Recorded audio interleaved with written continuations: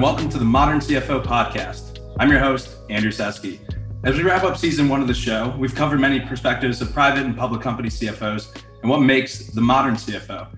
Today, we're kicking off a great episode with the CFO of Clearco, formerly Clear Bank, with Curt Sigfstead. Curt, thanks so much for being here. Oh, it's great. Thanks, Andrew, for having me. Look forward to the conversation. Awesome. So before we get started, let's just tell the audience a little bit about Clearco, what it is, and what the transition from Main Street to Digital Street means in terms of financing innovation in this new economy. Yeah, absolutely. No, thanks for that. Yeah, so in a nutshell, Clearco is building the capital infrastructure for the internet. So we work with digital founders, software platforms, and financial institutions to remove the complexity of financing growth. Our first step was we revolutionized the way founders get capital and with a way to grow through our MCA product. And in doing so, we created a new asset class.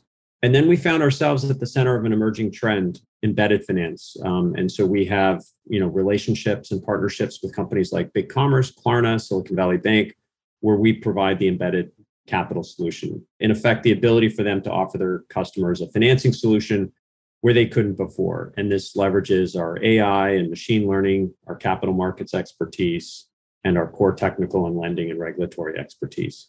So that, in essence, is what we do. And what does that mean in terms of, at the end of the day? It means that we can, in a very innovative way, provide capital, provide advice, provide benchmarking, provide a means by which entrepreneurs can improve their business with capital by using data. And that's important. Core of our business is our ability to leverage third-party data sources to create a modern finance platform that can serve, these digital founders. And that's really, as you were getting to, Andrew, serving really what is a global transition from Main Street to Digital Street. And as more and more businesses are founded, at least initially online, as businesses sort of become less and less geographically constrained, they don't have the aspects that typical financing institutions like banks or credit unions are looking for. They don't have collateral, they don't have inventory, they don't have assets, but they do have a lot of data. And their data is very revealing with respect to how the business is performing, what the opportunity is for that business. And so what we found is this vast global underserved market, and we're helping those entrepreneurs, those founders, those business owners grow their businesses, as I mentioned, with capital and with advice. So if I'm an entrepreneur and I'm thinking about how I'm going to raise more capital, where does Clearco fit in the schema of private investments? Is it in the same vein as venture capital or private equity or angel investing? I know that it's actually mostly non-dilutive capital, or almost entirely non-dilutive capital. So why is that so important to entrepreneurs? And how should they think about what leveraging their data could mean for financing their future growth? Absolutely. So we're part of a spectrum. We're not in the business of competing with venture capital or with seed investors or with friends and family. We're in the business of being a complementary pool of capital for entrepreneurs to leverage as they grow their business. And in any business, there are aspects which are repeatable. So you have an understanding of how the business is actually going to perform based on data, historical data, and how you might project that, like your return on ad spend or how much inventory you need relative to your sales growth. But there are other aspects of your business which they're not repeatable. It's innovation that you may have underway. It's actually sort of kicking off or very early stage, business. Where Clearco comes in is in those aspects of the business that are repeatable. And so our perspective and what we found, product market fit with is the fact that entrepreneurs don't want to give up equity in their company and therefore ownership for aspects of their business that are effectively repeatable. It's, okay, I know if I put $1 here, I will get $3 in revenue. So why should I give up equity for that? That's not risk that, equity holders need to take. That's more of a, sort of an operational piece of risk, not a venture risk. And so that's why we're complementary. That's why I think we found a fit, because as businesses grow, ownership's important for entrepreneurs. It's part of the economic puzzle. And so if we can help them control their destiny, if we can help them provide access lower cost capital effectively and maintain ownership, then we think we're doing our job. And so we can be great partners. Absolutely. That's really incredible. And we're talking about this as if it's conceptual, but it's not. This company is growing in a major way. So Clearco just cleared its Series C round and at a massive investment and massive valuation. How did you go about preparing the company for that transaction and getting the house in order? We just finished speaking with an ex-partner, Brian Hughes, about, the modern CFO is always prepared and takes really aggressive steps of, managing teams and being communicative across sectors. So maybe you could talk a little bit about how you prepared for that transaction and maybe what the modern CFO role means for you, and maybe for some of these earlier companies who are looking for alternative routes to financing the repeatable aspects of their business. Absolutely. So we always knew we were going to do our Series C. That was an inevitable part of the path. We had seen our business grow dramatically during 2020. We were riding the tailwinds of the transition to e-commerce and the incredible growth the entire world saw as a channel, and the number of businesses founded online. And two is we had really invested in the embedded finance opportunity. So buy now, pay later was obviously a theme that really emerged in the fintech world. We are a leader in the buy now, pay later, but on the business B2B side, not B2C. B2C is well understood. There's lots of large companies in that space, from Klarna to Affirm. Even PayPal has offerings on that side. But there really isn't anyone on the B2B side of that equation, at least yet. I'm sure there will be. And so with those two sort of pillars in mind, we kicked off our process. And, for me, there's really three aspects to a successful process. And this is obviously something I learned over many years helping companies access the market, which is you have to have a bulletproof process. So you've got to start with a large funnel. You've got to work that funnel, and you're eventually going to have a number of investors who come out the bottom who are committed to funding the company and at terms that are acceptable to the board and to the founders of the company. Two is you've got to have performance. And investors really want to understand, at least at the Series C level, how $1 of investment turns into $5 to $10 of return. And it's got to be a very repeatable process, i.e., in the Series C, you're not introducing new operational risk, you're introducing scaling risk. There's product market fit, your business works, it's got a huge TAM, and really it's about scaling the company. There's typically sort of a second chapter you introduce, which for us was the success we were having on buy now, pay later and B2B, because our business had grown primarily on our core MCA and inventory product. And the third is you've got to have a solid market backdrop. None of this happens in isolation. Investors are influenced every day by what happens in the capital markets, what's going on with their investments, and how other businesses in their portfolios are growing. We were very fortunate. Obviously, we can control a couple of those aspects, but we had a very Q1 is when we started really raising capital. Seriously, we obviously had a number of meetings before the holiday season, really just tuning up the presentation, getting feedback, starting that process, but really beginning of Q1. And Affirm goes public, has a tremendous, sort of IPO and return. We saw Stripe raise, $100 billion valuation. Coinbase was on track to go public.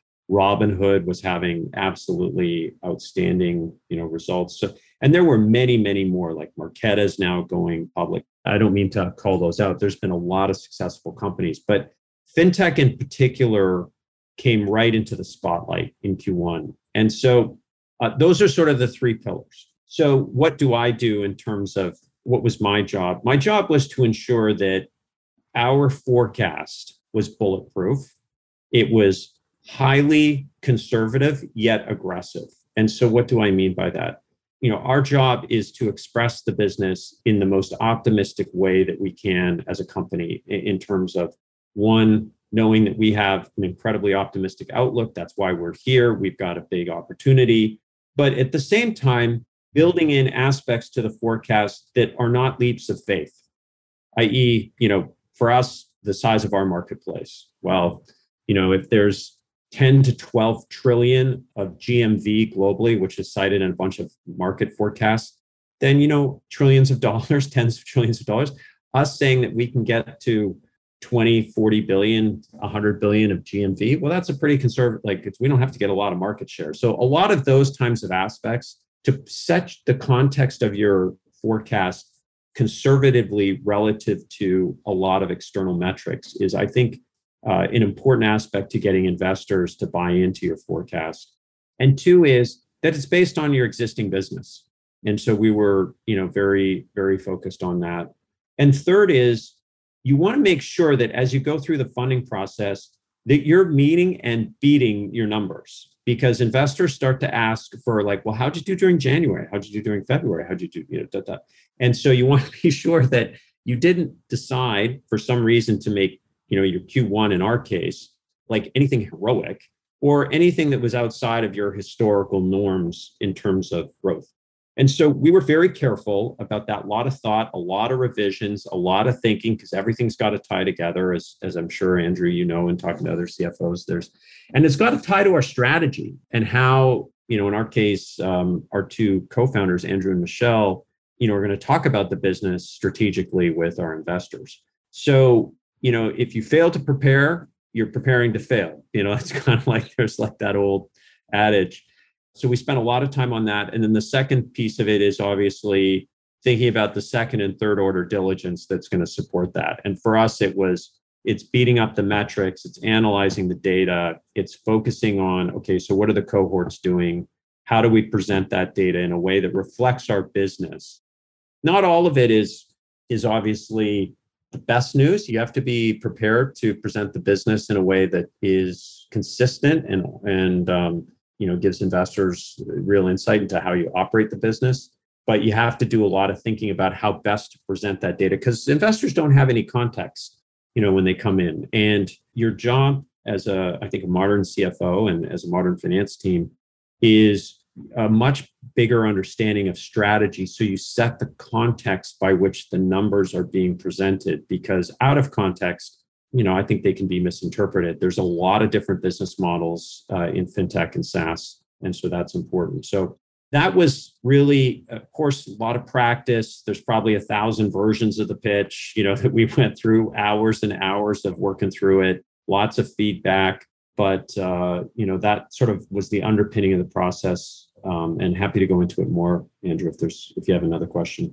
I think that's perfect. I always find one point in a podcast where I tell listeners to just go back and listen to that piece and the answer to that question at least 2 or 3 times over again. I think that was the perfect answer there. I did want to mention that this isn't a first time around as a CFO it is, but in the capacity that you're working, you have a ton of experience. So I want to kind of go back to Rhode Island. You were in maybe I'm very biased in saying this, but I think you were in 2 of the roughest college sports known to man, both rugby and rowing. I'm again a little biased towards the rowing aspect. Yes. You're leaving Brown and you are heading to JP Morgan, where you did over a 20-year stint where you rose all the way to the head of West Coast Tech Investment Banking. So You've got a very, very storied and veteran experience and a great eye for what you need to be looking for in terms of raising capital and structuring deals. And you also have a great story about how you met the co-founders, Andrew and Michelle. I'd love to hear a little bit more about what was going on in the world that brought you into investment banking and especially the technology side of investment banking. And I think as we go through some of those lessons, it will feed into the story of how you came to meet Andrew and how you came to move over to the CFO role you're at now. Yeah, no, absolutely. We're kindred spirits on the rowing side, Andrew. And as I realized, rowing prepared me to be very good at suffering and sort of pushing through tough goals and sort of tougher times. So, I appreciate that about the sport, and it's always been very close to my heart. But leaving college, leaving Brown, one of the things that was really fascinating to me was obviously, the opportunity in investment banking, because it had a number of aspects associated with it, which was related to, very fast-paced business environment, decision making with very senior people and sort of getting right into the heart of core business decisions that made a difference. Having a real impact, seeing that, your transactions or the deals you're working on sort of, impact the landscape strategically and in the world. And, that's very attractive. It was at the time. And it was certainly from an environment standpoint, it was tough. It was long hours and learning to rework a lot of stuff, but it taught me a lot and it prepared me for, obviously a very long career at JP Morgan. And I'm very grateful to JP Morgan and my years there. It's a phenomenal company. Jamie Dimon is an absolutely exceptional CEO and the people there are fantastic. From a technology standpoint, I'm not an engineer. I'm not a CS major. I was just really became interested in how technology was going to change the world. And, as I came out of college, tech was obviously becoming more important. And you had, companies like Netscape emerge. That's where Mark Andreessen, obviously, and Ben Horowitz, made their fortunes. And, sort of the future starts from there as the internet becomes, accessible to the average consumer. So that took me through. But what really, through my career at JP Morgan, what really got me excited, and I realized this sort of in my last couple of years, was working with founders. And in particular, working with CEO founders who had built their businesses from the ground up, had made the transitions through the various levels of financing and growth. And, we got to work with them going public. And I was fortunate to work with like Jeff Lawson at Twilio and the team, Eric Wan at Zoom, obviously relevant names, a whole host of other names, which, that brings me to Andrew and Michelle. And so, as I sort of reflected on, okay, I've done a lot, I say this not, to brag, but I had done 100 IPOs and 250 billion of tech M&A. And I was looking for that. Okay, so what do I really like? If I really narrow it down to what I really want to do, I want to work with founders in an incredibly constructive way because I have a very strong personal belief that entrepreneurs and founders are the people changing this world for the better. And any big problem, whether it's figuring out how to do these incredible vaccines that we've all been benefited from to, electric cars to going into space, whatever, it's entrepreneurs that are making the big difference, or people with very entrepreneurial thinking within large institutions. And so I had committed to being a board member for an organization called the C100, which is an organization not for profit that helps Canadian tech entrepreneurs connect with U.S.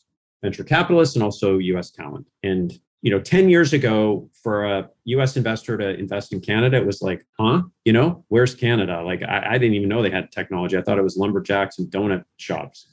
And, today it's just like another state. There's, Toronto, Montreal, Waterloo, Western Canada, Vancouver, all have very thriving ecosystems. And, but anyway, as part of that role, that's how I got to know Andrew and eventually Michelle. And, lots of great conversations. The mission of ClearBank is obviously powerful, by founders, for founders, and just the impact that we could have in helping families, entrepreneurs get their businesses off the ground. And just the social piece of, we fund, far more women entrepreneurs than the venture capital industry. We fund far more, minorities or people of color, and it's on a global basis. And we just have a huge impact. That was very attractive. And so that's how, I went through my finance career and how I got to Clearco and why I'm so passionate about the mission of helping entrepreneurs. I know it must be a personality type and, it very rampant in athletics and all of that. But when you were leaving JP Morgan, what was the, that exit like? And how did you get involved with C100 or help it get off the ground to, incorporate all of North America? Because I think there would have been some temptation, but again, maybe not for your personality type to, take time off and transition. But then, no, you're at a rocket shipping company as a CFO full time, back at a very aggressive, fast pace, just like the banking world. What made you want to continue going on? I know you said you really enjoy forming personal relationships with movers and shakers and entrepreneurs of the world because they drive innovation, but was there a moment of hesitation, or did you take a little time off, or did you find an opportunity, meet Andrew and Michelle, and know that was the next step, just based off of all the experience getting C100 to a yeah. big stage? So, like, JP Morgan is an incredibly stimulating place to work, and it's you work with great people.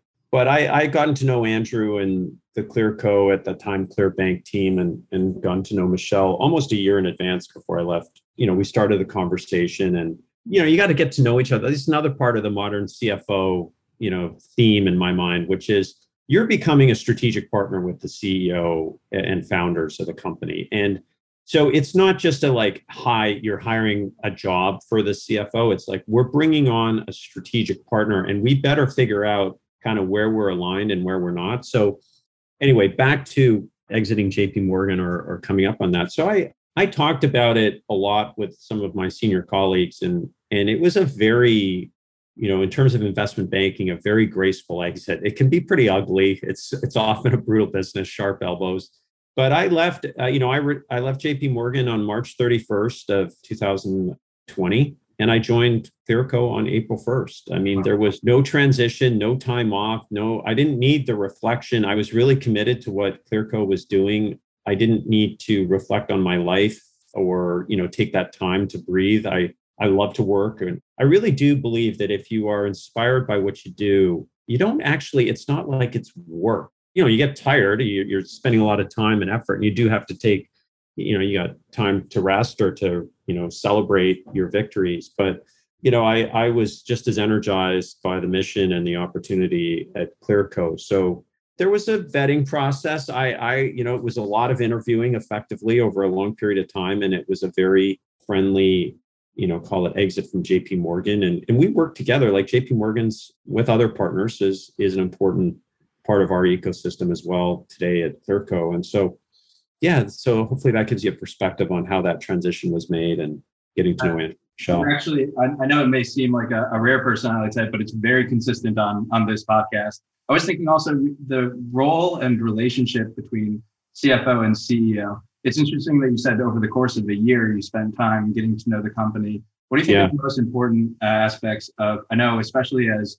the company itself and for all the other companies that Clearco works with, leveraging data is obviously very important to make more strategic decisions. The role has sort of shifted away from traditional accounting and moved way closer towards data science and communication of these strategic decisions across different pieces of the organization. A really great piece of that is the stress of fundraising and being able to clearly communicate every of the pillars you just did. And I know a big piece of that is trying to pair the expectations and visions of a CEO with the very real data that is being sifted through and worked on by the CFO. So I'm kind of curious what you think about. I know it's really interesting that you took a full year to form that relationship. I think that says a lot about how successful it must be. But what do you think is most important in terms of managing those CEO-CFO relationship types? Well, so in our case, Andrew and Michelle are equal co-founders, and then we have a series of other co-founders, but they really lead the company. And the most important piece you have to figure out is trust. And it sounds a bit cliche-ish, but you've got to find the opportunity over those conversations. And we did, to ask each other hard questions about, okay, we're thinking about this, Curt, like how would you approach it? And I asked well, how are you guys doing? Or why didn't you do this way or do that way? And you're getting a sense of how you're going to operate, because if you're coming on as a strategic partner effectively, which I do think is really the role of the modern CFO, you're going to have a common operating system effectively, because you're going to have to answer questions where all three of you are not in the room, but they're going to have to be they're going to have to be based on a consistent framework. And you're going to have to defend your decision-making post-decision with your partners, just in the way you would anyway, in any, if it was a law firm or a financial firm. You better have a framework by which everyone can understand how you got there. So that's sort of the piece that you figure out. The thing that I've learned to do, because that's all part of it too, is to withhold bias or judgment based on my experience at JP Morgan. Because when Andrew and Michelle went around or were forming the company, they probably had 100+ meetings with various finance individuals who said they were absolutely crazy. This will never work. And how in the world could you do this? This is the way it's been done for 100 years and you can imagine. And so, of course, there's aspects of that I had as sort of bias or sort of frameworks that I had growing up, I would say, and working at JP Morgan. And I've had to learn to, just understand it, let it play out, add constructive aspects to it, and then, just course correct where we can, let things ride out, because there could be something really interesting around the corner on some of those decisions we make that, wouldn't be obvious in the same frameworks that some of the more traditional financing companies work in. That's really interesting. Yeah. That's a great answer. That takes a great amount of humility as well. Oh, yeah. Like that's the other thing, as I'm glad you brought that up. You got to put the ego in the bottom drawer. You're an at service leader. So you're here to help people win. You're not here to push your career in a certain direction or to look good, because it doesn't fit with what, the mission of, and I would say this is probably for any modern CFO, is like, because you're serving the board, you're serving the audit committee, you're serving the founders, you're serving all the employees, you're serving investors. You've got to be in that mindset so that when you get criticism, you get feedback or otherwise, you got to just take it in. It's all for the better of the company and, push forward. So yeah, no, it's a good point. Sounds like you may have sat in the middle of the boat in college. No, it sounds great. I'm sort of curious as to when you create a new marketplace like this, you said that Intercell had a vision where could easily imagine people saying there's no marketplace for this because there's no obvious quick profit to be made. When you're creating a new market like that, what do you think was the biggest operational challenge you overcame? Was it in communicating that vision, or was it doing the proof of concept to grow? I know in the Series C point, you're a little past all of the product market envisioning that. But what do you think was one of those big operational challenges in explaining how this could be a big piece of the private market puzzle? Yeah, I think that there were two parts to it that, sort of frame the two biggest pieces of puzzle you had to solve. First, one was finding out through trial and error what data sources and what combination of data sources are actually going to lead to the best outcomes, both in terms of projecting growth, but also reducing risk. And then two, and there was a lot of trial and error at the beginning of this. Like it all seems very routine at this point, but that was not obvious 3-4 years ago. And no one had been doing it. So there was no model to copy. And then the second piece is to then take that data and that experience and find an investor that will believe in those models in order to get the capital to grow your business. So, in Clearco's case, we have over 500 billion of committed funding from third-party providers. And we've built those relationships because of the integrity of our data and the results in terms of loss rates and returns that we provide to those third-party data funds. But in the beginning, that wasn't obvious. Now, today, we have very regular and constructive dialogue with a whole series of investors on the debt side. But that was tough because debt investors, and this is no disrespect to those who may listen to this podcast, they look at it glass half empty. What could go wrong? Like, how do I really protect my downside if everything that Clearco is telling me doesn't happen? Like, where are the stop gaps, as opposed to the equity investor, which is looking at, wow, this could be this big, or it could even be this big. And so I'll take the risk.